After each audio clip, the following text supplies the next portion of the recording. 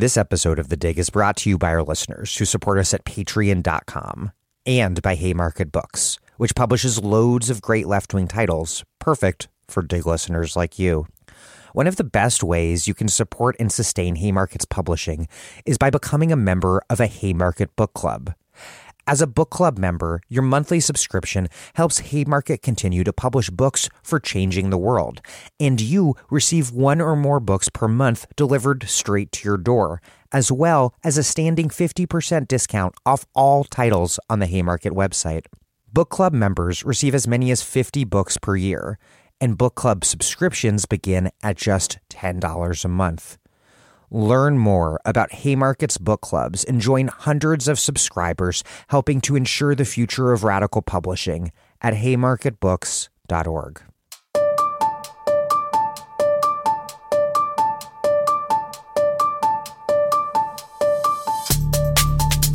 Welcome to The Dig, a podcast from Jacobin Magazine.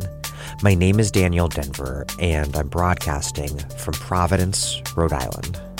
I'm back with part 2 of my interview with Vincent Bevins on his absolutely must-read new book, If We Burn, The Mass Protest Decade and the Missing Revolution. What Bevins is trying to do is to solve perhaps the most important puzzle posed by recent history. How did a decade of global mass protest so often lead not to revolutionary change, but instead to terrifying reconsolidations of extreme reaction? Bevins' answer is that mass protest movements created revolutionary situations, but without the disciplined Leninist organizations that are necessary to take advantage of such situations by seizing power and then governing. Please listen to part 1 of this interview if you haven't done so already. Again, this interview will make a lot more sense if you listen to part 1 first. Also, everyone's minds are obviously on Palestine right now, and we're working hard to get you a few episodes over the coming weeks. The Dig does not move fast in response to breaking news, but do stay tuned for important interviews with Noura Erakat, Ariel Angel, and Tarek Bakoni, and maybe others too. In the meantime, please explore our archives. I'll link to all our episodes on Palestine and Israel in the show notes. Briefly, please do support The Dig if you're a regular listener who appreciates what we do. We're operating on the honor system. The only way we can put out this podcast every week with no paywall so that everyone can listen regardless of your financial situation is because those of you who can afford to contribute do so at patreon.com/thedig. We also have books, tote bags, coffee mugs to mail you depending on how much you contribute and where you live in the world. All contributors, no matter how much you contribute or where you live, get our newsletter delivered to your email inbox. Contribute now. That's patreon.com/thedig. I'm also including a link to Palestinian relief agencies in the show notes. Donate generously. Okay, here's Vincent Bevins, a journalist and longtime foreign correspondent. He's the author of The Jakarta Method and his book that we're discussing today, If We Burn, The Mass Protest Decade and the Missing Revolution.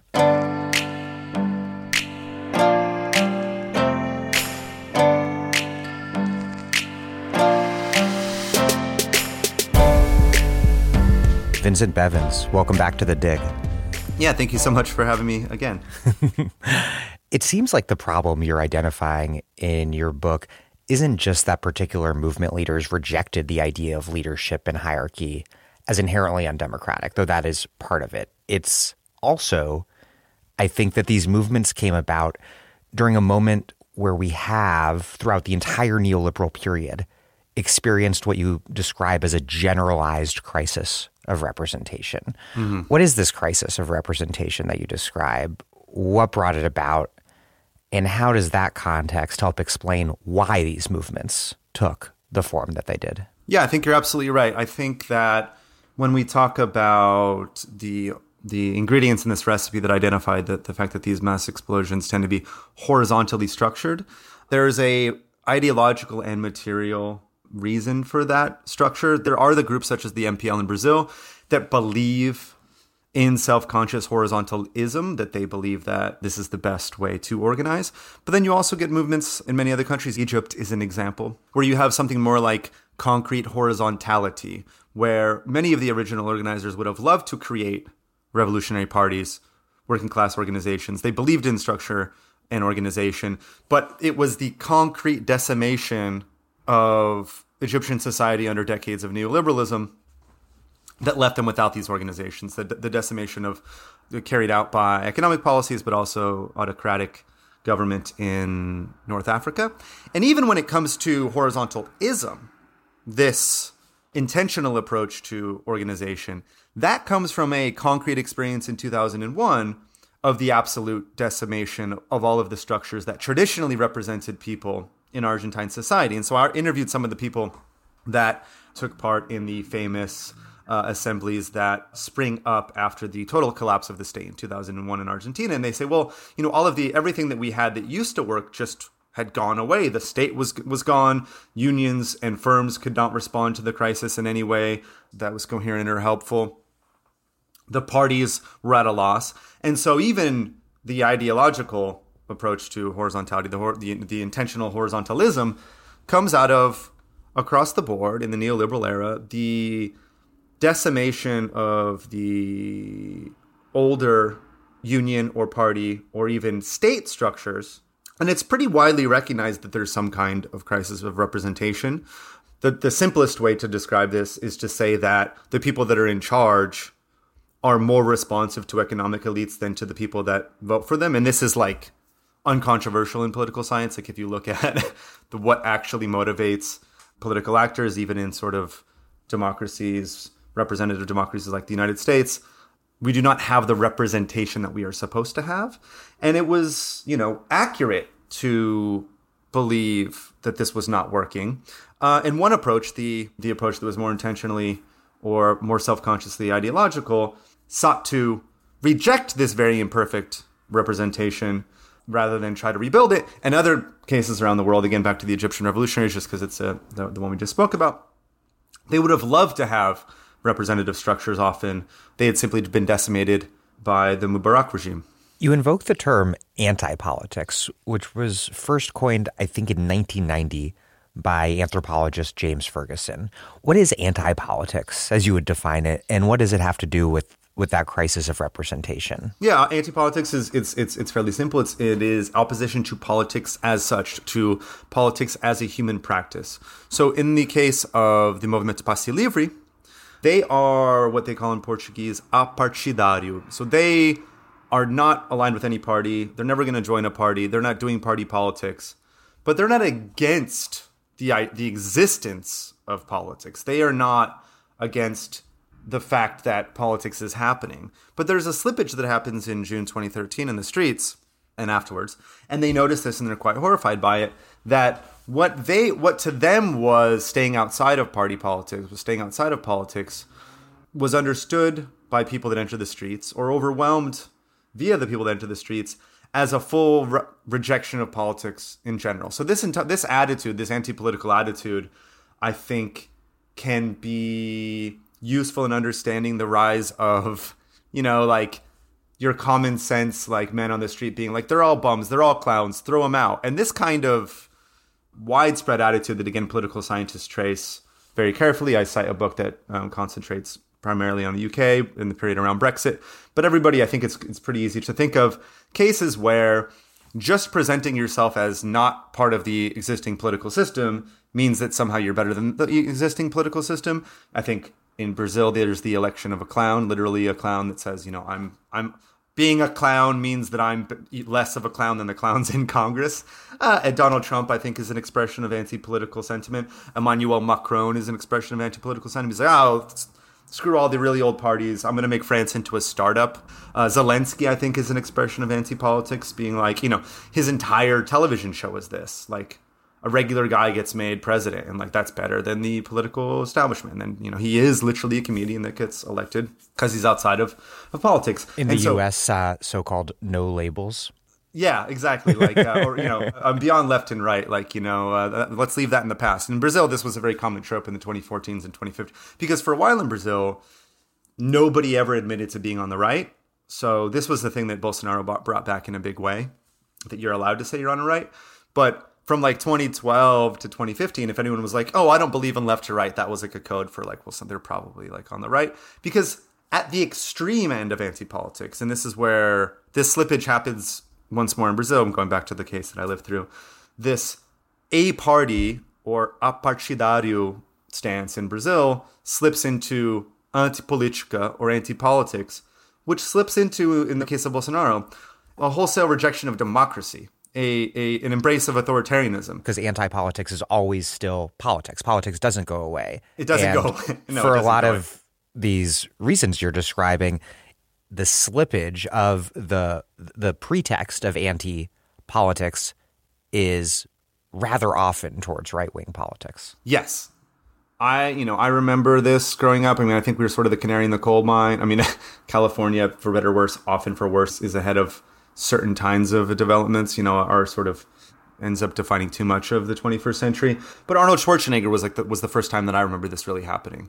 That everyone was like, ha ha ha, fuck all of them, let's put in an actor, and that will be our way of saying fuck you to the system. And this is something that, like, throughout the 2010s, if you look as a very general rule, every time that the people have been given the opportunity to say fuck you to the system, they've usually taken it. Like, if you present in referendum form, one of the options on the ballot is fuck you, and the other one is I like you, people will vote for fuck you. And like the anti-political sentiment, I think, is pretty widespread. And again, like, the core crisis is real.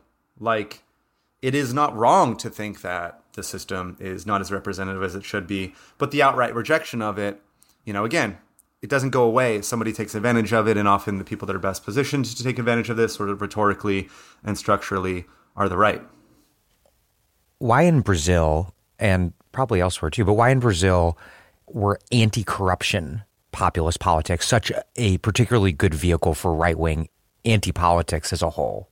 Is that anti-corruption in particular allows for the framing of a political agenda as non-political, and thus that the political faction that's pursuing the quote-unquote anti-corruption campaign is not a faction, but instead presents itself as representing the entirety of the people? Yeah, I think that's right. The perfect vehicle for supplying a reason for why the protests are good in the anti-political conception of Brazilian society in 2013 was anti-corruption. Because being against corruption is tautological. Everyone's against corruption. Like, it's in the word. It's bad. Like, you can launch a defense. You can carry out informed studies of the political economy of capitalist societies and note that there's often collusion between the business elite and the state, and that in every successful case of capitalist development, there is some kind of collusion between the most important capitalist actors in the state. So that could be a launch of a defense of quote-unquote corruption. But it's not a defense of corruption because it's in the word that it's bad, right? And this gets back to the critique that has been launched against these protests in general, is that they're against everything that's bad and for everything that's good. And just to give a sense of, like, the ridiculousness of the ultimate outgrowth of this sort of attitude, Sergio Moro, the main judge in the Lava Jato crusade, which has been now shown to be quite corrupt itself, and that shown to be interacting behind the scenes with the United States government throughout, as it imprisoned Lula, he becomes super justice minister in the Bolsonaro government, and one of his flagship projects is the anti-crime law. Like, all laws are anti-crime. Like, this is, yeah, there could not be a more obvious move to try to carry out common sense politics. And so in Brazil in 2013, everybody knew in 2012, 2011, corruption's a problem. But before the explosion of June 2013, only 5% of respondents in surveys said that it was the main problem facing the country. This rose a lot in the month of June 2013 and afterwards. But then later, as these right-wing forces that were born on the streets that month took a leadership role in the new protest movement against Dilma, this overlapped with an upsurge in support for the Lava Jato anti-corruption crusade, not only amongst middle-class and right-leading sectors of Brazilian society, but especially amongst the major media in Brazil and around the world. And of course, this is the problem with any anti-politics, anything that presents itself as being above or beyond categories of left and right, the more we learned about Sergio Moro and the other people in the Lava Jato crusade, we learned that they were not only breaking the law in order to go after one party and especially one man more than anybody else in Brazilian society, they just were right-wing guys. These were guys on the extreme right. They personally were motivated by extreme right beliefs. They were also motivated by sort of a deep, deep belief that whatever happened in the United States, that the United States was just a great example of how to run a justice system. But once, the dust cleared and Lula's in jail and Bolsonaro's elected, they emerge and say, oh no, actually, we're going to join the Bolsonarista movement. That's who we are. And this was suspected the whole time by the left. But anti-corruption, like anti-politics, allows you to present yourself to society as above all of that. Whereas like everything exists concretely in relationship to the system of any given country or indeed the planet. Yeah. When what you're talking about sounds like common sense to most people. Gramsci talks about this a lot. That's hegemonic politics. Absolutely. It's common sense politics. It's, they're all clowns, throw them out. We're against crime. Let's pass a law against crime. I'm anti-corruption. Of course, everyone's anti-corruption, but what type of actions do you take to stamp out corruption? And in the case of Sergio Moro, he had based his campaign on an Italian anti-corruption campaign, Mani Puliti. I don't know. My Italian's not as good. You only speak 4.5 languages. Yeah. Mani Puliti, or Clean Hands. And if you go back and read his writings on Clean Hands in Italy, everybody knows that it didn't quite work. But another part of his plans for launching an anti-corruption campaign in Brazil is getting the media on side. You can't do it without getting the media on side. And he absolutely does. Not only the major Brazilian media that is owned by oligarchs and powerful families in the country, but most of the mainstream English language media around the world. In Cairo's Tahrir Square, there were these huge mass protests initially led by the secular left, but then joined by the masses that included notably the Muslim Brotherhood. And ultimately, the movement, as people who've observed this history know, it resulted in free elections in which the more secular or left Egyptians split their vote, leading to the Brotherhood's Mohamed Morsi being elected, which in turn led to Islamist overreach and then to the military, led by Abdel Fattah al-Sisi, taking advantage of secularist opposition to the Brotherhood to launch a coup, all of which led to this just brutal massacre of 1,000 Brotherhood members. And today, I think quite clearly the most authoritarian government in Egyptian history, which is saying something.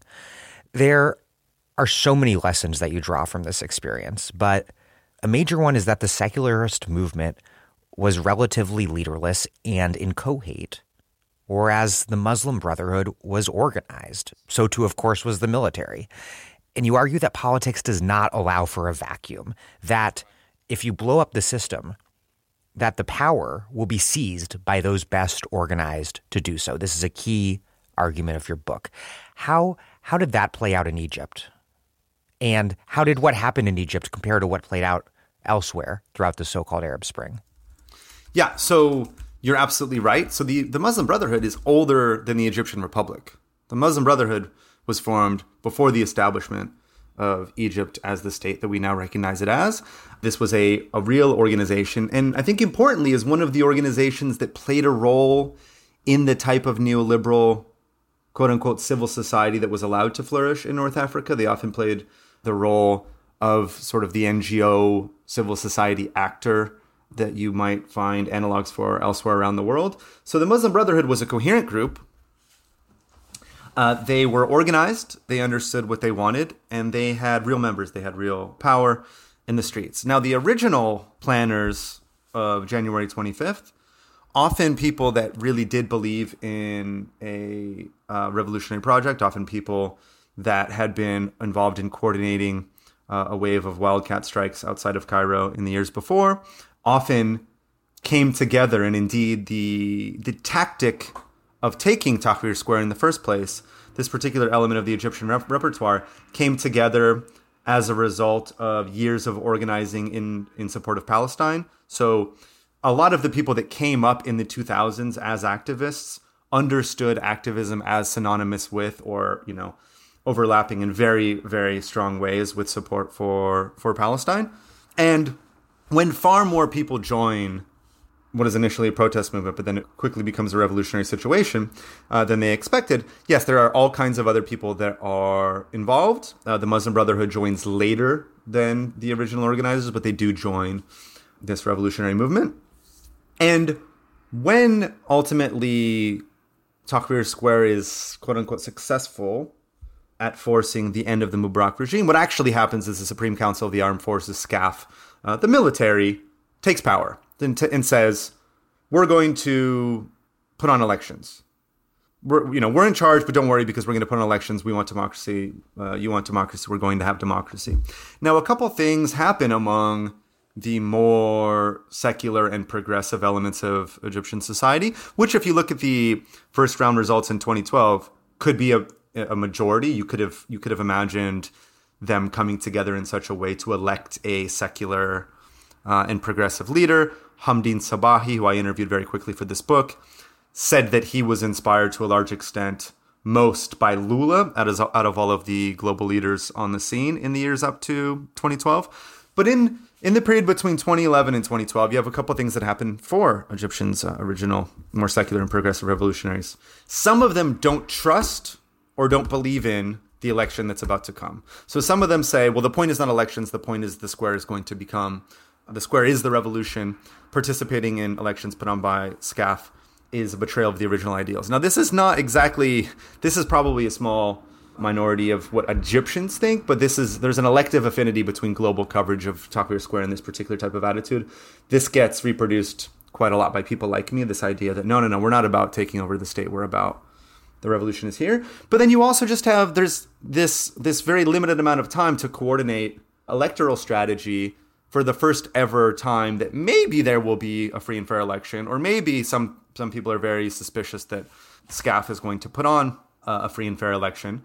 And so this allows for the two candidates that could have expressed support for the original slogan, bread, freedom, social justice, that defined some of the early days of the revolution. These two candidates are split in the first round, and then you get Morsi taking over.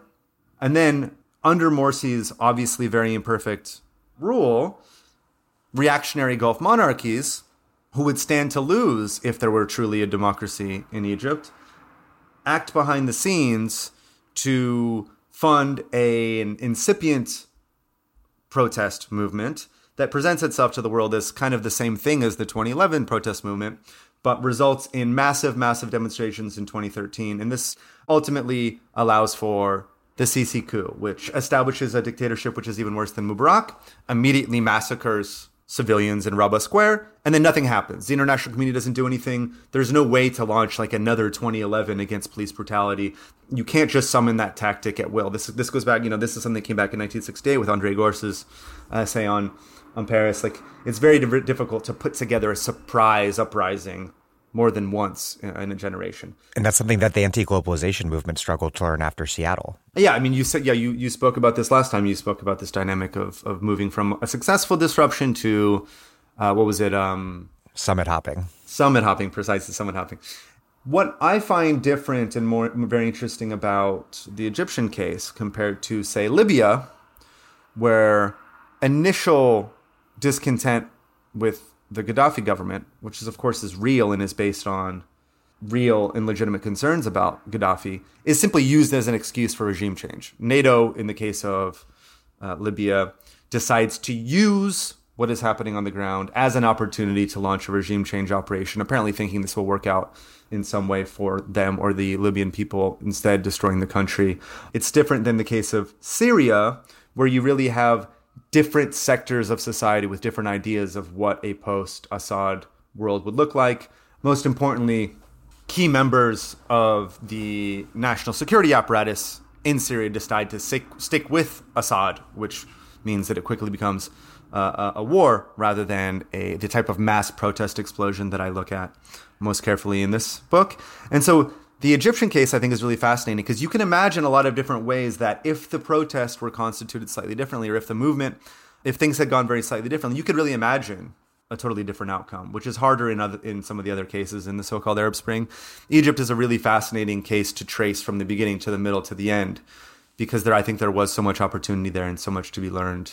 And not only that, because the very inspiring scenes in Tahrir Square in 2011 become so important in defining what happens in the rest of the decade.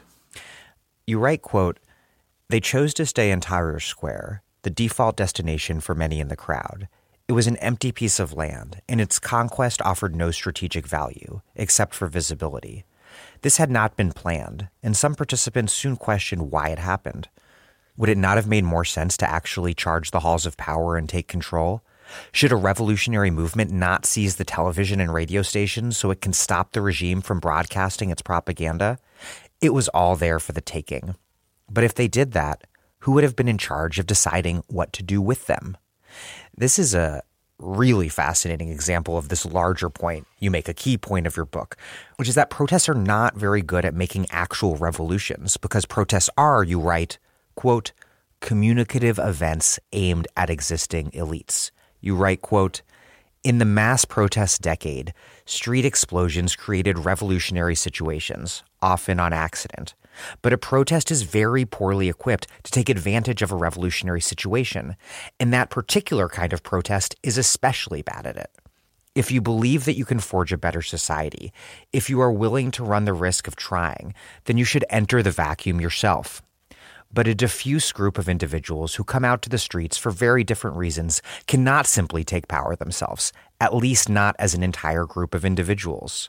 Once someone goes in there and takes power in the name of the masses, you are talking about a type of vanguard, a particular ideological project, and a minority of people who dare to try to represent the rest of the population. In some of the more utopian strains of anti-authoritarian thought, the riot is supposed to become the new society. But this has not worked out so far." This is such an important argument. How should movements determine whether their goal is reform or revolution? Or perhaps even if a movement's ultimate goal is revolution, that still leaves the question of how to successfully make one, how a movement can strategically assess if revolution is not immediately possible, how to win reforms and orchestrate retreats in such a way that over time, at some point, revolution might be possible. How should organizations think about this important insight of yours? And what sort of organizations do we need to even have the capacity to undertake this sort of strategic analysis and decision-making in the first place? I would argue that the type of organization you need is one that is capable of careful and constant analysis of the concrete configurations of power, that undertakes serious intellectual work at all times as to what is possible and what can be achieved and the best way to achieve it, but that also is capable of shifting tactics very quickly as circumstances change. And again, this is something that this particular type of protest, this particular repertoire of contention was not good at. Changing tactics is very, very difficult in the case of the Brazilian uprising, in the case of the Egyptian uprising, and in many of the uprisings that we saw across the mass protest decade, because you need some kind of a pre-existing decision-making system that can act very, very quickly. And just to get back to the Egyptian case, because I thank you for using it for this point, because I think it's a really good one. I spoke, with several of the people that were planning the January 25th protest that brought more people onto the streets than expected, and then ultimately grew into the January 28th uprising that essentially beat the police in a street battle and allowed them to do whatever they wanted. But that opportunity is very short-lived. And the people that had been planning the January 25th protest, one of them told to me, someone said, "Well, what do we do when we take the square?" And everybody laughed in the meeting because they were like, "That's ridiculous. We're not actually going to be able to take the square. We're going to try to get there. We're going to go. The cops are going to. We're going to go to battle with the cops, and we're going to lose." So they had not planned for this, not because they were ideologically committed to never thinking about strategy. They just were far more successful than they hoped. But U.S. sociologist Charles Tilly, who I draw upon for this language that I keep using, repertoire of contention, he makes a couple of points which are quite interesting, is that in moments of opportunity, in moments when human beings respond to injustice, they tend to do stuff that they already know how to do, that they've done before, that they've seen somewhere else. And that's not necessarily the right thing. It's just the way that human beings act when opportunities present themselves. We draw on stuff we already know, and we often in these moments, especially in these key revolutionary situations, these moments last an hour, 16 hours, sometimes 5 minutes. And so having studied very carefully previously everything that could be possible and everything that could be done is important, as is the ability to quickly change tack. Now, horizontality, whether intentional and horizontalist or just concrete horizontality, has a very hard time changing tactics in 5 minutes. It's very difficult to establish consensus or just to get the message out to all of the different individuals on the streets that we need to decide what to do, and then everyone come to a decision as to what to actually do quickly enough to take advantage of these situations. This was a real problem for the MPL in Brazil. They had torturous 14-hour, 16-hour meetings over the key days of June 2013. They were already exhausted, injured, overstretched, and yet they were trying to establish consensus as to what to do with this opportunity that had presented to them. And Charles Tilly, once more, he has this essay, which I'm not sure if I'll be able to summarize well, but I'll try. It's an essay called The Invisible Elbow. So rather than the invisible hand, he argues that history is pushed forward by what happens as a response to unexpected setbacks. And what he's talking about, this is a strange image. He's like talking when you're like coming back from the grocery store and you start to you can't get into the door, and then you start to drop your bags, and then like your reflexes will just kick in and you'll sort of like knock open the door with your elbow and grab the bag. And like that will always be something that your body has learned how to do previously. It'll be muscle memory. And he argues that history is pushed forward by like the muscle memory that is employed when plans go wrong. So again, like an organization like the MST, I don't remember if I mentioned this. I spent a lot of this summer in Brazil dealing with them. And they do have both. They have a set of schools across the country, they have a publishing house, they have a sector in their hierarchical but very democratic organization dedicated to the full-time study of Brazilian conditions and the history of land reform and the history of social movements. But they also have been able to, and Bolsonaro's government was an example of this, they also have the ability to, as an organization, quickly change tactics based on changing circumstances. So that is the much easier said than done answer to, I think, that final question is what kind of organizations can decide on whether or not reform or revolution is possible, and then take advantage of the unexpected opportunities and the inevitable failures that will present themselves to you over the course of struggle. Figures in the West, of course, liberals and really all sorts of people have long idealized Maidan protesters as representing this deep, fundamentally united Ukrainian people fighting for a liberal Western vision of freedom against the despotic Eastern other, Russia. Meanwhile, Vladimir Putin frames things as precisely the inverse. What actually happened in the streets of Kiev, and how does that reality and the ways it was then obfuscated help us understand just the entire nightmare that's taken place since? Yeah, that's a good way to frame the question. The answer is complicated. And I think we have to do the complicated answer to actually make sense of what happens. First, I would say that it's not necessarily the far right, I think, that is the most organized, but I would say that they are particular type of organization and their particular skill set meant that they were in a position to punch well above their weight. I think that's the important distinction to make. If you look at polling before Maidan, after Maidan, it is absolutely not the case that the far right had much support amongst society, but they were able to play a much larger role than they should have. Arguably, they should have played almost none, even if, or I would have loved for them to have played none, but they played a much larger role than their small degree of support in Ukrainian society would have dictated because of the ways in which they were organized beforehand. They were good at the particular types of battles that emerge on the streets in Ukraine. And one thing that I found that was interesting in my approach to Ukraine, as with everything else in the book, if it has any value at all, it's putting these events next to each other and seeing what appears to be the same and what appears to be different. And what I found interesting is that in the three uprisings in 2013, the far right shows up in all of them. The far right shows up in Gezi Park, but ends up not playing that much of a role. The far right shows up in Brazil and plays a different, more long-term role. And the far right shows up in Ukraine, but the particular constitution of forces and the particular type of street situation that you have in Kiev means that they end up playing some role in shaping the outcome of Maidan. And that's because of the role of organized violence on the streets of Kiev. It's because of the ways in which they succeed at taking advantage of the particular type of opportunities presented by a long-term occupation of public space in front of the capital, especially one in which a political solution does not seem clear, because society in Ukraine was divided before Maidan and was divided during Maidan.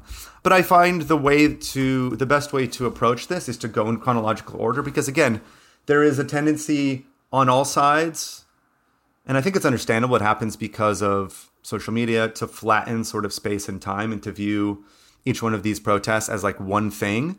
Whereas, I think we discussed, like the beginning of Brazil 2013 is way different than the end of 2013. Indeed, like the morning of one day is different than the afternoon of one day. So to start with Ukraine, the first thing that I will say is that absolutely everyone in Ukraine, like all of the Ukrainian people, got a very, very bad deal from 1989 to 2013. They were absolutely failed by elites in what was left of the post-Soviet political establishment. Almost everybody had a great reason to be very upset with the state of things economically and politically in Ukraine in 2013. But there's like three different movements. I mean, again, there's more than three movements. There's thousands of movements. But there's three general ways to divide the movements with Maidan.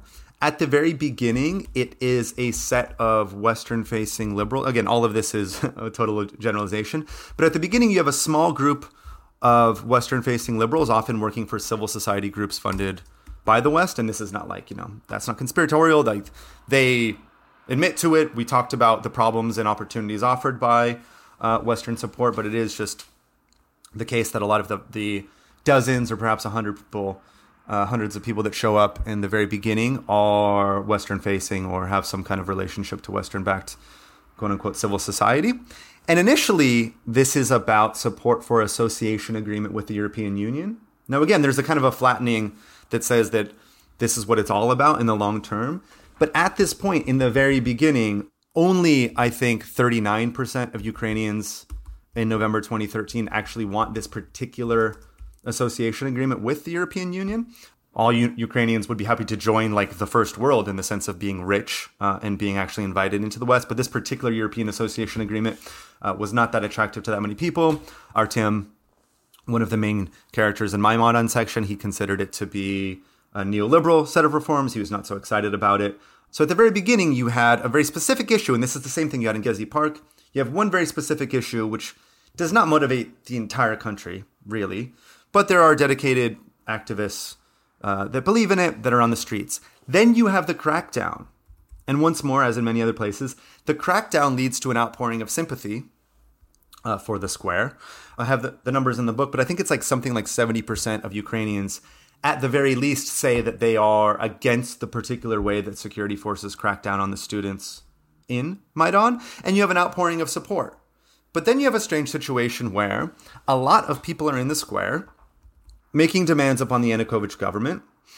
But what's going to happen next? And often this flattening happens where globally this is interpreted as if it's the same kind of thing as Egypt, as if the people are rising up to overthrow the president. But Yanukovych has been elected. Yanukovych has a base of support. And again, these people often, just like voters in the United States, understand that they're voting for a deeply, deeply imperfect, if not reprehensible political movement, but they just prefer it to the other one. And this is the dynamic that drives a lot of voting in Ukraine before 2013. Because there are concrete divides in society that are classed and regionalized and all sorts of things. Absolutely. And crucially, this becomes important, understandings of Ukrainian history. There's real, kind of mutually exclusive understandings of what Ukrainian history was, depending on where you are, or, not even where you are geographically, but just who you are.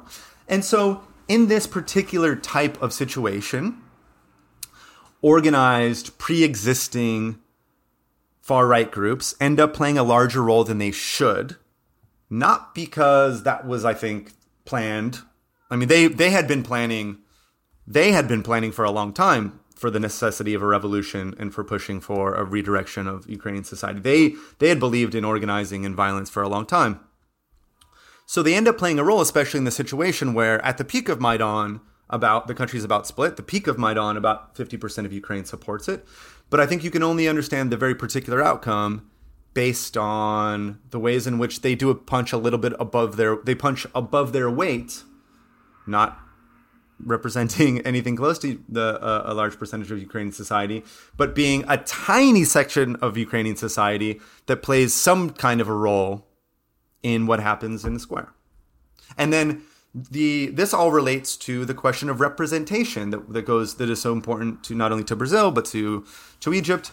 Depending on which TV show you watch, you might get told that it is a liberal movement, depending on if you're reading English language media, or depending if you're watching which Ukrainian television station you're watching, or if you're watching Russian media, you will get a different idea of what is happening. And the final outcome, the final very tragic outcome, I think can only be understood as partially a result of the fact that Russian media takes the existing far-right presence and exaggerates it.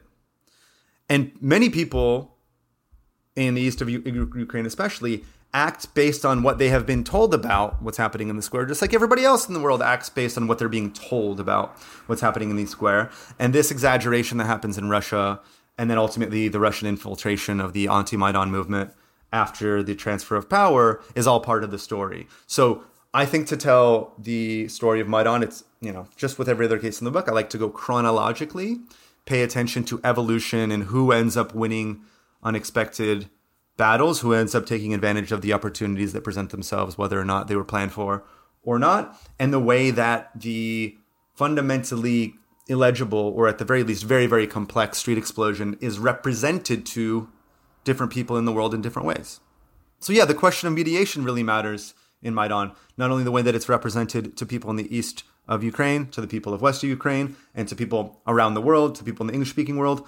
Ultimately, also, of course, the way that the United States signals its preferences at the end of Maidan really matter to the ultimate outcome of the uprising. This matters just like the power that the far right is able to establish relative to its actual support in society. All of these things end up mattering to the very specific outcome that you get in February 2014. But I think the best way to look at it is to disaggregate all these different elements, because they are different than the first people on the streets or the mass of sort of regular people and what they thought they wanted to achieve. Because often if you actually ask them what these people in the middle moment thought they wanted to achieve was something like economic justice, something like de-oligarchization, a lot of these people are ultimately very disappointed with the way it goes. If you fast forward to 2020, there's another poll that's done after Crimea is no longer part of Ukraine, after you can no longer do a survey in the Donbass region, that only 40% of Ukrainians say that they would redo Maidan if they could. And I think that the best way to tell that story is to go in order and see all of these different elements arising as reactions to each other, just as that is the only way that I think you could tell the Brazil story, the Egyptian story, or the Chilean story, or the Hong Kong story. I'm Astra Taylor, and you're listening to The Dig with Daniel Denvir, a podcast that helps us understand the past so we can organize for a better future.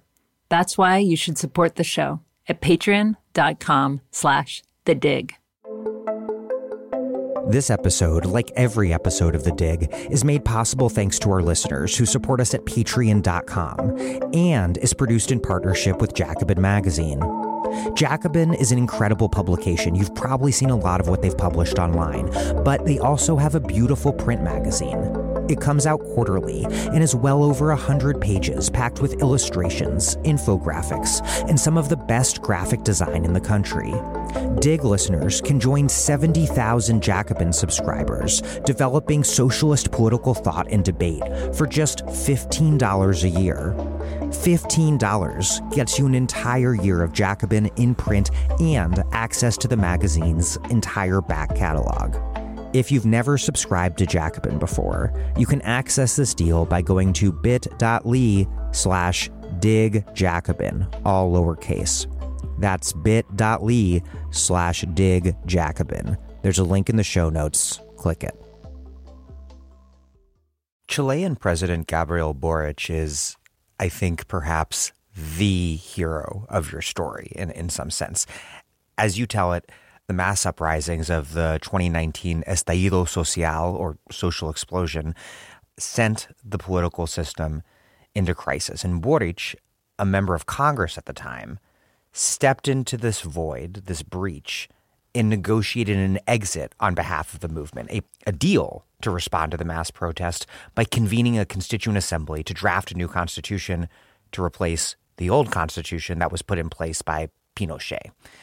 And Boric, you write, had the credibility to do this because he, like other top leaders of the 2011 student movement, really legendary leaders in Chile, Camila Vallejo, Carol Cariola, Giorgio Jackson, they had gone into the Communist Party or Frente Amplio, left-wing party politics. They had become representatives. Yet, even still, many in the streets at the time thought Boric had sold the movement out and that he had no right to represent them at all. But you write that Boric making that move was essential, and you contrast his action favorably against what happened with Hong Kong's horizontalist mass movement, how that all ultimately played out. Why was Boric stepping into that void, that representational void, so essential? And what does the experience of Hong Kong show about the risk of not doing so? What I would say first is I'm not sure that he's the hero of my story in the sense that I lift him up as, but he wins at the very least. I mean, this is hopefully not my, like most other things in the book, this is not my value judgment, but I think he is the winner of the estallido social. He becomes the president, and whether or not he becomes a good president carries through with the goals of the estallido social, that's a separate issue, but he ends up becoming the recipient of power as a result of this very indirect and strange outcome of the uprising in Chile. So what you have in Chile is, like in Brazil, a movement against a rise in the price of public transportation. Like in Brazil, this consists of trying to block the turnstiles or jump turnstiles, direct action tactics, which lead to a crackdown, which lead to an outpouring of support for society, which leads to a large amount of people in the streets unsure exactly what to do. Like in Argentina in 2001, you have the explosion of sub-assemblies. They're called cabildos in Chile in this moment. There's a lot of fascinating and productive discussions in these cabildos. Often the feminist movement takes a leadership role in organizing the response to police repression. I spoke with a lot of Chilean feminists that really are important in shaping the outcome in Chile. But still, you do get to this moment where no one's quite sure what's supposed to happen next.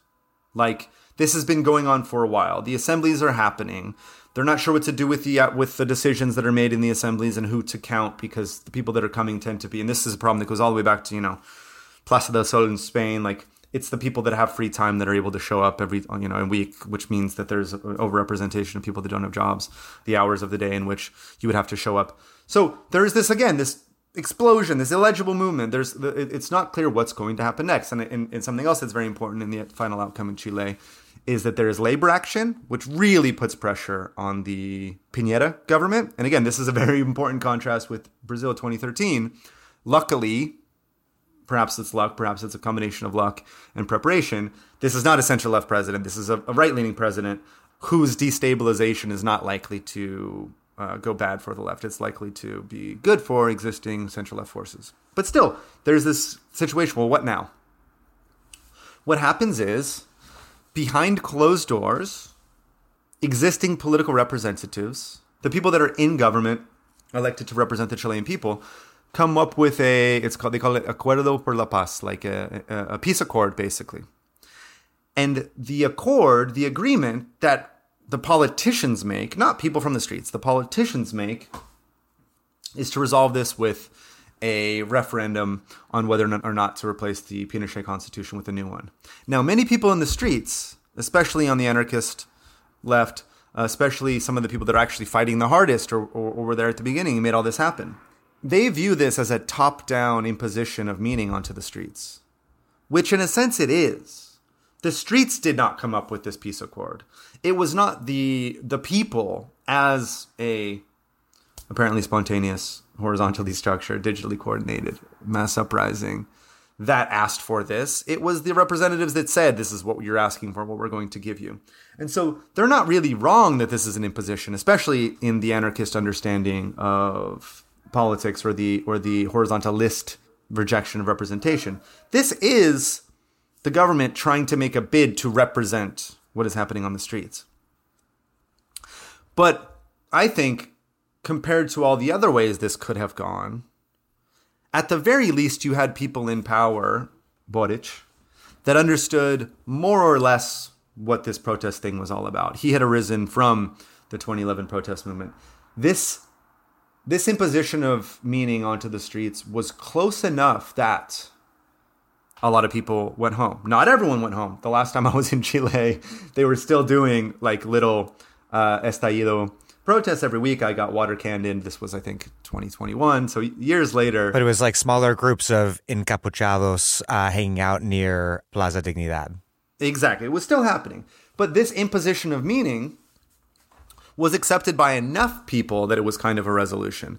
And I think that the streets, if we take all of the other episodes in this decade as an example or as a guide, we're never going to be able to speak in a unified voice and ask for something coherent that could be delivered by the existing government. So this imposition of meaning was close enough. And so a lot of people that in 2019 saw this imposition of meaning as an authoritarian act decided over the next year, by the time that I interviewed them in 2021, they had decided they were glad that he did it because they were on a path to approving a new constitution. Now, that new constitution, at least in its first attempt, did not pass. So it's very possible that a lot of those people would have gone back to their first interpretation of what happened and said, oh, actually, no, that was the wrong solution. And this is something that happens, as a journalist, it comes up all the time with memory. Memory changes. Like in Maidan, I spent the summer of 2021 in Ukraine. I interviewed them often after the Russian invasion, and their understanding of what happened back in 2014 was slightly different because it was inflected through the final outcome. Often they were coming down more on the side of what they would have previously rejected as nationalist excesses. They were slightly more understanding of that position than they were because of the ways things had polarized since. Yeah, just because of the way history is always rewritten every day for the rest of all time. Every generation is reinterpreting the past in their own ways. In the case of Chile, the first attempt to change the constitution didn't pass. It's absolutely possible that the Boric government will be an absolute disaster. In Brazil, large parts of the left are unhappy with the ways that Boric has acted in the international arena. But that's all I think, separate to the fact that considering all the different ways that the estallido social could have gone, considering all the ways that the other mass explosions in this book did go, at least he became the president. What he does after that is on him. It's not really related to the dynamic that I'm analyzing in the book. Now in Hong Kong, which of course happens against a very different background, happens in a part of the PRC which is very far from the actual center of decision-making power. As important as Hong Kong is for the economy of the PRC, how important it was for the economy of the PRC, how large it looms in the mind of Western observers of the PRC, is quite a small part of the vast swaths of humanity that are governed by the Communist Party of China. So, of course, this happens against a very different set of possibilities and circumstances.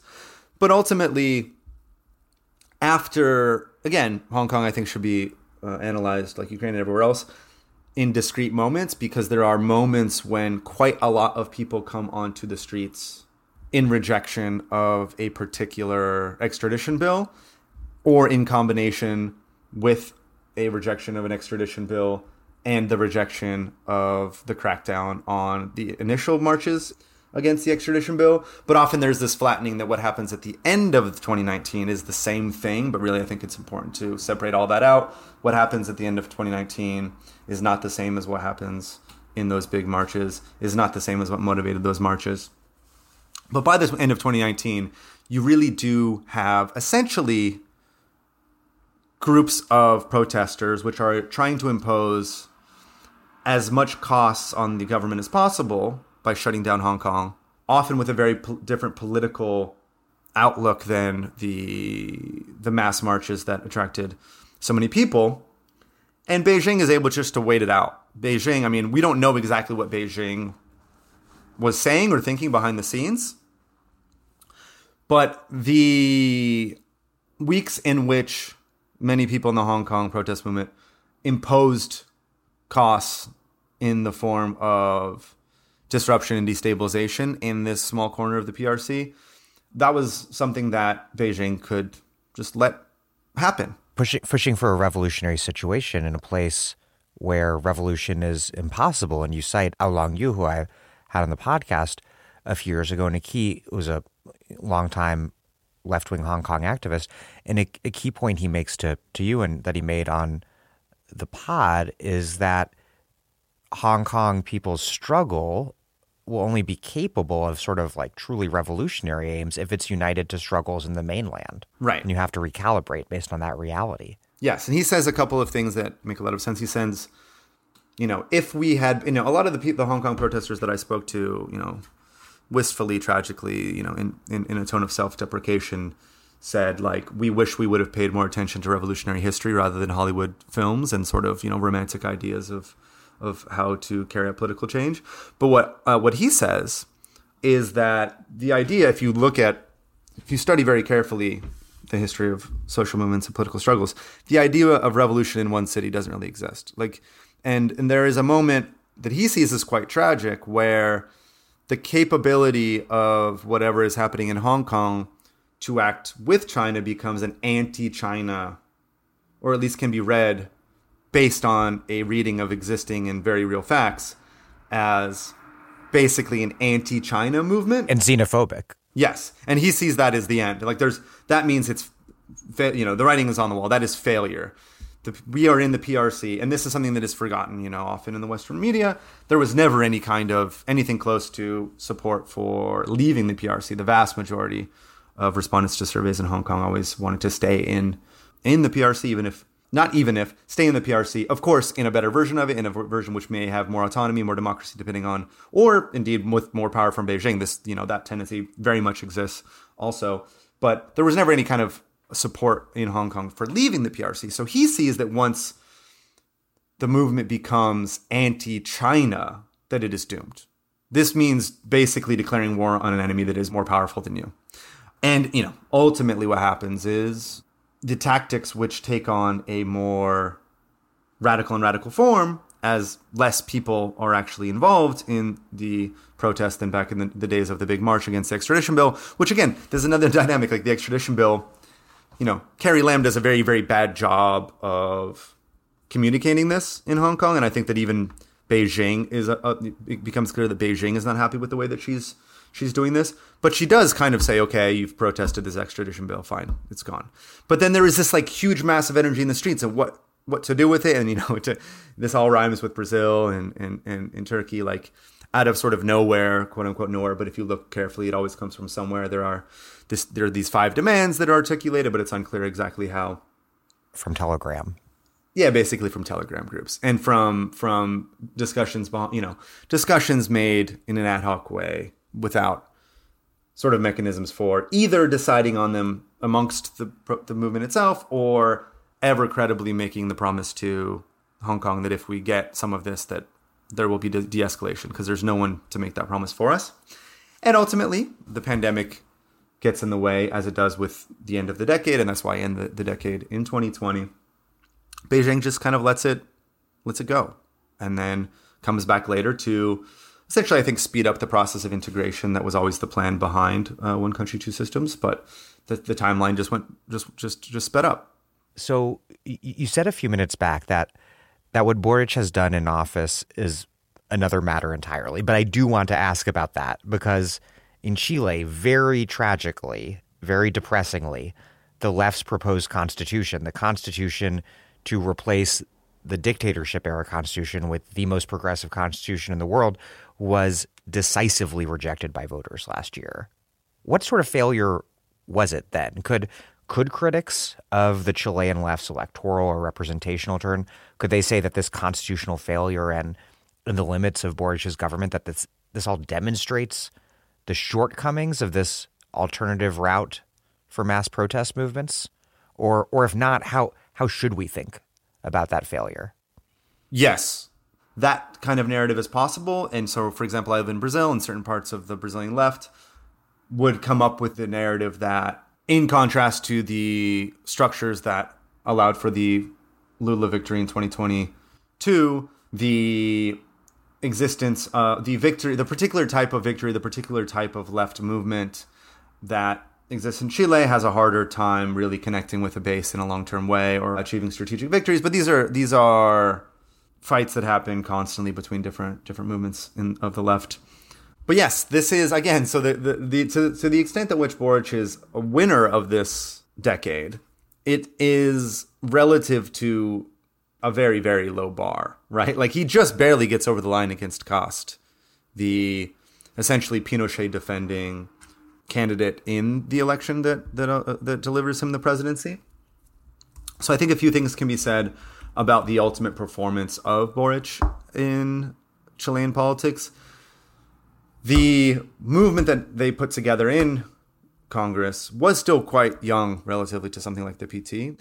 Then the constituent assembly that is put together that writes the new constitution, you can come up with a couple of ways to interpret the ultimate failure. One is that they wrote a bad constitution, and this you could say that the constitution had too much stuff, or was the wrong type of constitution, or it wasn't class-based. Then you can critique the content of the constitution, and those critiques exist inside and outside of Chile. But then there's also like the very basic electoral question. I think that the voting process that picked the members of the constituent assembly was voluntary, whereas the final vote was mandatory. So you had two different electorates in the two different moments of voting on this constitution. So you had kind of younger and more progressive voters picking the members of the constituent assembly. And I spent a few weeks like wandering around and watching them write the constitution. But then the final vote on it was a different set of voters entirely. This seems to me to have been not only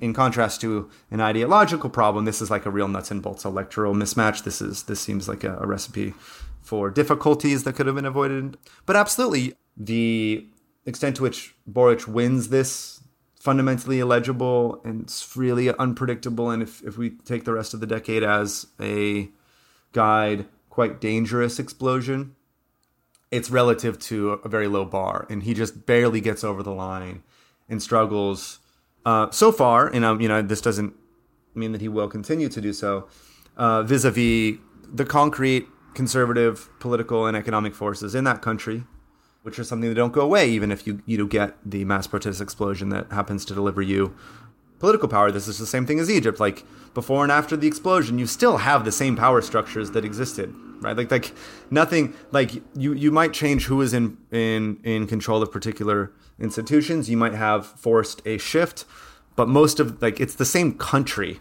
that you're dealing with before and after the explosion. And Chile is a country which a lot of voters came very close to handing the presidency to a defender of the Pinochet government. An overriding concern of your book is these dominant anarchist and horizontalist currents, which achieved a lot of power over protest movements in the early part of this century. But in the Latin American context in particular, this was also a time when new party-based movements of the left were winning power across the region in Bolivia, Ecuador, Venezuela, and, of course, Brazil, which we've been discussing a lot. These parties always rode a wave of popular protest and organization into government, and their governments often radicalized as a result of these movements. But those movements also came into conflict with the left in power, leading to an often conflictive dynamic between the social movement left and the left in power.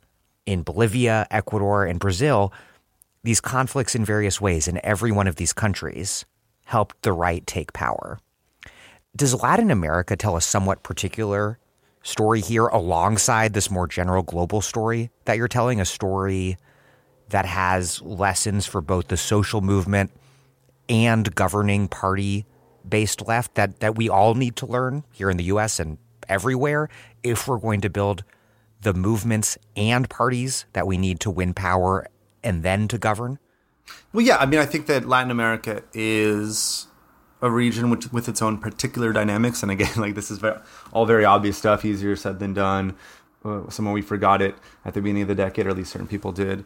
every region is distinct, and those distinctions need to be understood very carefully. In some cases, Bolivia, you really have a set of union structures and a real party that comes together and remains stable even through a coup in 2019, is able to weather the repression and come back to power. MAS is a party that turns out to be quite resilient in the face even of severe reaction. The PT is a party that is able to come back after 2022.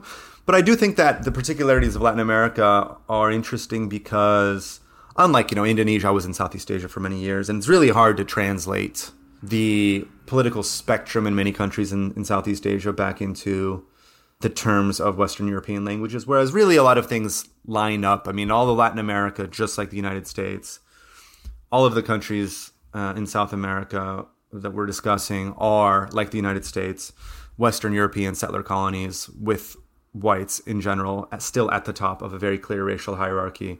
There are quite a lot of similarities. There are a lot of ways in which Latin American politics are more legible to us. I think that lead to benefits and dangers. Sometimes we overestimate the similarities. But I think it is also the case that the United States is, again, this is a very, very broad story. I think the United States is becoming more like Latin America than it was 10 years ago. There's this essay, I think it's Alex Huchuli that wrote it, Brazilianization. I think, again, as a very, very broad story, this is it's a compelling essay. It's compelling, it's credible. The collapse of whatever was left of welfare state and social democratic institutions, extreme inequality being a path that we are sort of on. I think that makes Latin America especially interesting.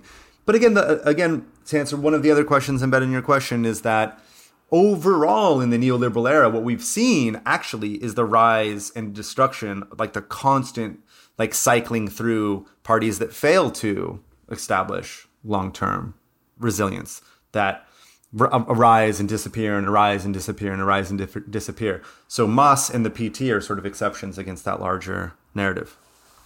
Are there particular lessons from the region that are maybe additional to the main lessons of your book about how the left in power and the social movement left, where there's going to be kind of a natural, inevitable tension, how that tension can be maximally productive rather than leading to just kind of calamity at times? Yeah, I think that there is a serious tension that is inevitable when you have social democratic movements in the global south. I think that the best examples that we can look at throughout all of the history of the post-war, so 1945 to 2023 era of U.S.-led capitalist hegemony, demonstrate that there are very serious barriers to carrying out social reform.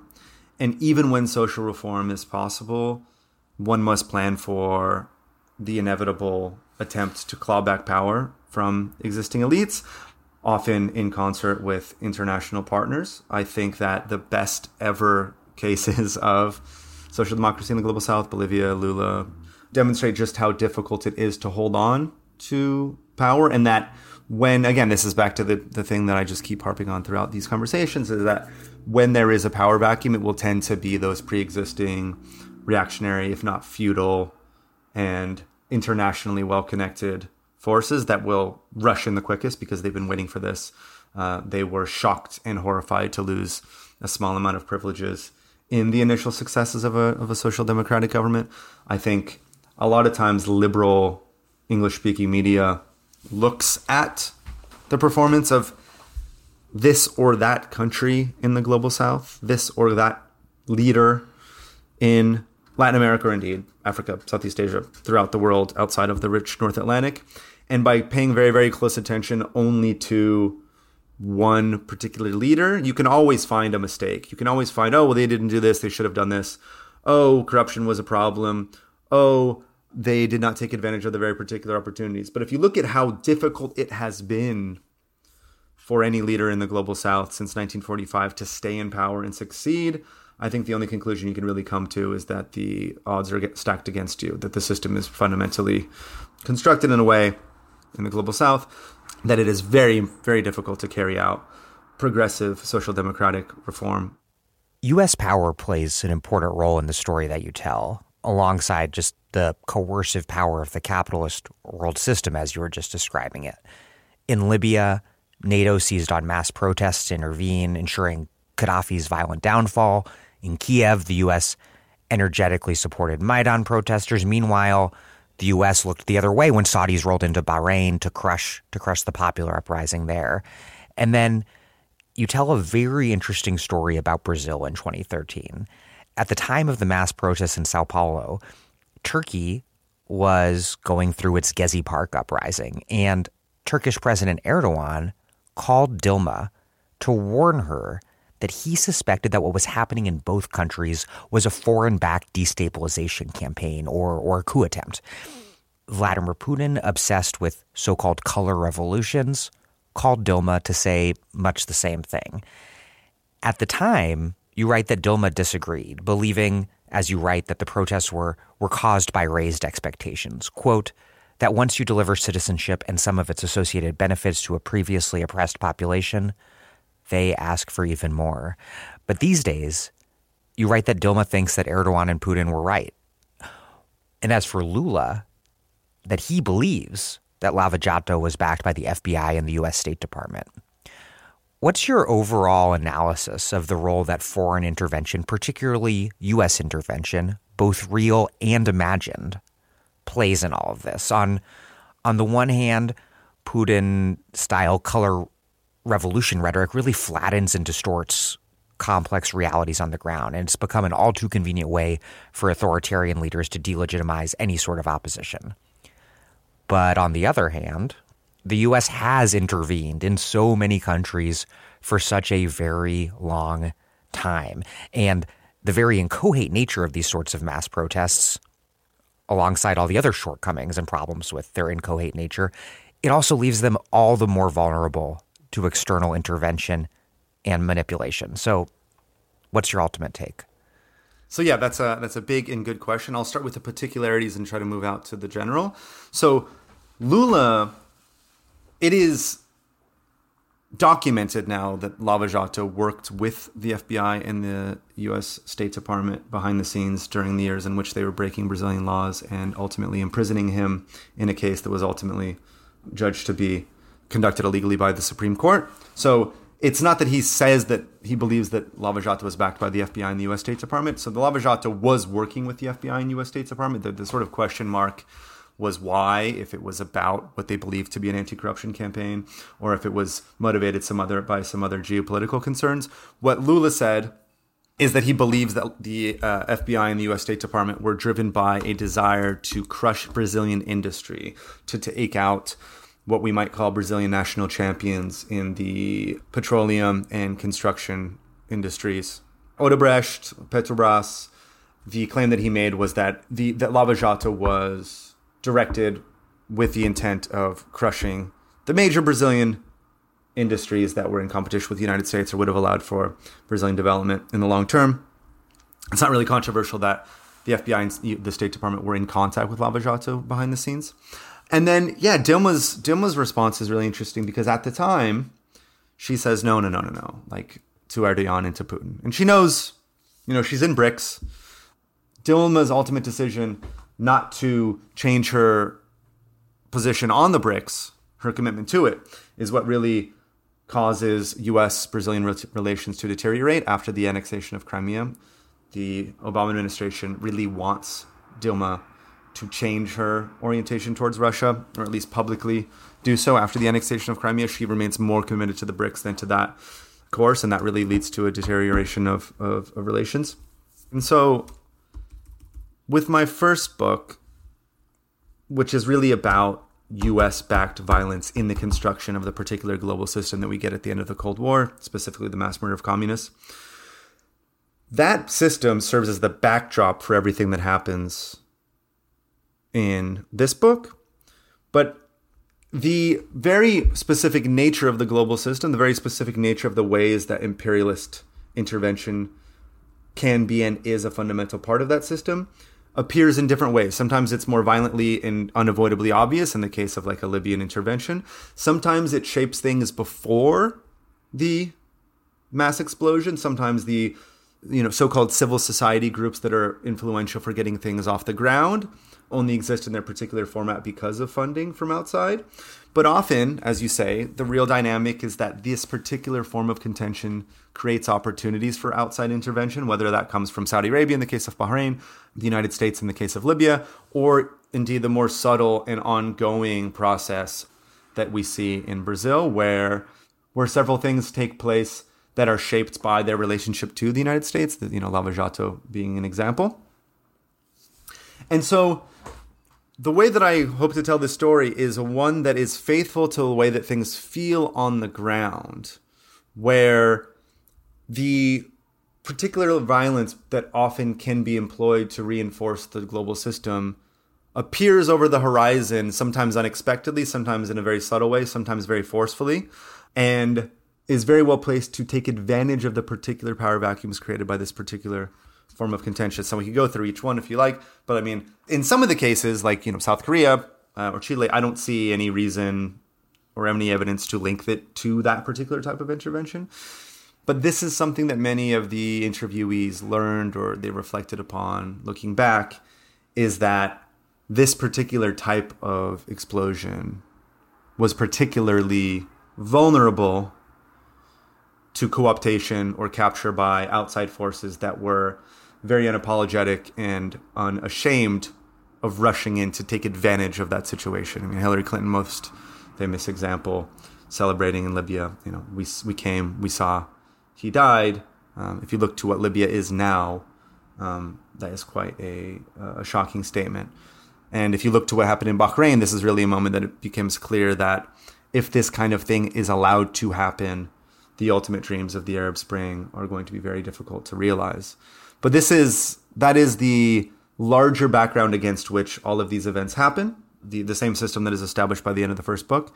But I try to go chronologically and show if this matters at the beginning or if in the middle or at the end, because I think at the end of the Cold War, the U.S. has a more subtle and wide-ranging set of tools at its disposal to reproduce the actually existing system than in the swashbuckling days in the 50s and 60s when the CIA is just making like comically stupid errors left and right.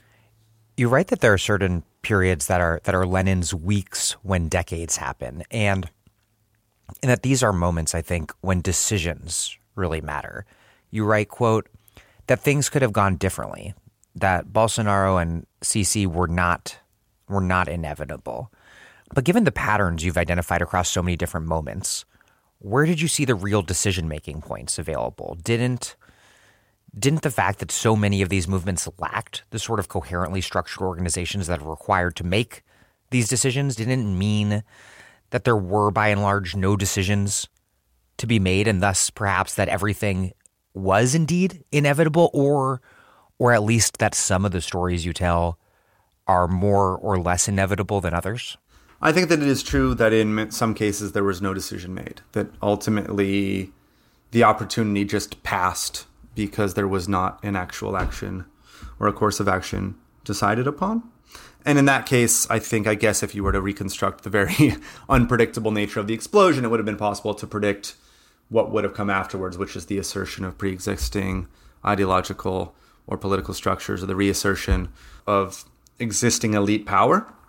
But I do think I want to avoid the tendency, and I guess this is a very, very easy thing to do, of sort of a reverse teleology, to act as if everything was always going to way that it ultimately did, and end up imposing this flattening of space and time that I think we fell victim to in 2011, and using it in reverse to look back on everything as if it is synonymous with the final outcome. So even if the final outcome, if you understand all of the elements, is understandable, and we do seek to understand how we got to the final outcome, I think that it is an error to look back upon any moment in human history, but particularly one which offered so much unexpected opportunity, as if this was the only way it could have gone. And I think that mistake is made fairly often in attributing to early parts of the movement the ultimate characteristics of the outcome. Because I don't think you have to do that. I think you can understand just how bad things went without saying that they're all the same thing. Your book covers mass protest movements in places that are all in the global south, or at least outside Western Europe and the United States, outside of the traditional global North. Why did you decide against including U.S. protest movements like Occupy Wall Street, though you do talk about Occupy, or more recently, the George Floyd movement of 2020, or in Europe, the Indignados movement in Spain, or Syntagma Square in Greece? And then I guess even more importantly than why you didn't include them, why you focused on these other parts of the world, more importantly, would your book's analysis and conclusions hold if you did include these cases? Or was the dynamic in the global North just different? So I absolutely do think that there is a distinction that should be made between the global North and the global South in general. I think it's important to understand the nature of the global system and the ways that every single country relates to the global system in a different way. The United States is quite a unique country in that it is really the hegemon. There is no country that is more powerful than it. So at the same time that, yes, we must be aware of the ways that countries in the global South have a different relationship to global power than those in the global North. The answer as to why no countries in the traditional first world are included is a little bit more mundane. The criterion for inclusion in the book is that the mass protests got so large as to destabilize or to dislodge an existing government. Now, you can maybe argue that 2020 in the United States got close. Why did I end the decade on January 1st, 2020, other than the very simple fact that it is 10 years later than January 1st, 2010? Because I wasn't here, essentially, because I have not lived in the United States since 2006. I already started working on the book in 2019. I was already putting the proposal together at the end of that year. And I thought that wrapping it up in that sort of clean manner with that sort of clean break of the pandemic at the end of the decade would allow for me to speak most coherently about the subjects that I had an ability to investigate well in relationship to the rest of the English-speaking media, because in the world of English-speaking publishing, I thought that I would be pretty poor placed to come up with a book or even a chapter about George Floyd 2020. However, I do think, and people have told me this, I expected that it might go this way, is that reading through the book, reading through what happens in 2010, 11, and through the rest of the decade, this will rhyme or remind readers of things in the United States that did live through George Floyd. I think a lot of that reflection that I hope will happen in each reader's mind is productive. And I thought that was a better way for that conversation to happen, was like in conversation with the experiences that each reader had. So yes, I think some of the lessons absolutely matter. And I think that when they don't matter, I hope that's clear that my particular style of historical reconstruction make it clear when the lessons seem to be important for the United States and when they don't. I mean, one way that things are really different, and I state this kind of glibly in the book, but in general, in Western Europe, in countries that are considered to be by the global system, the United States, global media, to be allies and stable democracies, no matter how large a protest gets, NATO's not going to bomb you. Like I put in the book, like no matter what the solution that is presented in Egypt or the solution that is imposed on Libya is not going to happen in Spain and Greece. NATO's not going to bomb itself, right? Like the United States is the only country in the world that has no country more powerful than it. By definition, no country that is more powerful than the United States can take advantage of a vacuum that is created in the United States. So that is one way I think that the global North needs to be separated from the global South. Often global North countries are given the benefit of the doubt that, oh, you have security forces that are allowed to do their job. They're allowed to repress because every country that exists has security forces whose job it is to use violence to maintain the system as it exists, to reproduce the order in any given country. And often first world countries are given the benefit of the doubt by global media and the world's largest military, which is the US military. France is allowed to sort out who's breaking the law, whose head gets to get cracked, and who is allowed to protest peacefully. Whereas this kind of slippage into, oh, the people are asking for your removal, let's just do it for you, is something that is more likely to happen the poorer your country is, and the more that the US and its allies see you as a contending power or a threat to the quote-unquote U.S.-led global order. So that's a long answer, but hopefully I think that's why it's so important that this book is constructed as a history rather than like an argument, because I think that going through the actual events and looking at the structure of the global system, it becomes clear what is different and what is the same across countries, and how that first world global south divide really matters. But the things that happen in perhaps Egypt or Brazil or Chile that will lead a U.S. reader to remember something about what they lived through. And again, this book is written, it's published in the U.S., but I also expect like Iranian readers to come to this book and read 2010 to 2020 against their experience of what's happening now. This has actually happened. I was interviewed by, an Iranian outlet recently. That was the reason for my particular delineation of time and topic. That this is the book that I thought that I could write best, and I thought that by doing the best book that I could, it would create dialogue with what each particular reader brings to the text. Vincent Bevins, thank you very much. Thank you so much for having me, and I hope that I've made sense over these long conversations. That was great.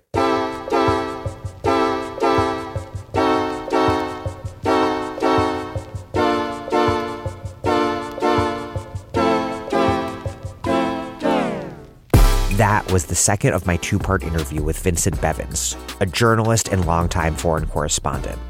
He's the author of The Jakarta Method and the book that we discussed today, If We Burn, The Mass Protest Decade and the Missing Revolution. Thank you for listening to The Dig from Jacobin Magazine. As Marx once said, after noting that they cannot represent themselves, they must be represented. While other podcasts have only interpreted the world in various ways, our point is to change it. We're posting new episodes every week. The Dig was produced by Alex Lewis. Our associate producer is Jackson Roach. Music by Jeffrey Brodsky. Our communications coordinator is Sylvia Atwood. Our senior advisors are Thea Riofrancos and Ben Mabey. Check out our vast archives at thedigradio.com. Follow us on Twitter at thedigradio, and please find us wherever you get podcasts and subscribe to this podcast. If it's on iTunes or another such platform, please rate and review us positively. Those reviews help introduce us to new listeners, but what really and truly does that is you telling other people to check out the pod. Please make propaganda for us. And do find us at patreon.com and make a monthly contribution to keep this operation up and running strong. Even a few bucks a month is huge.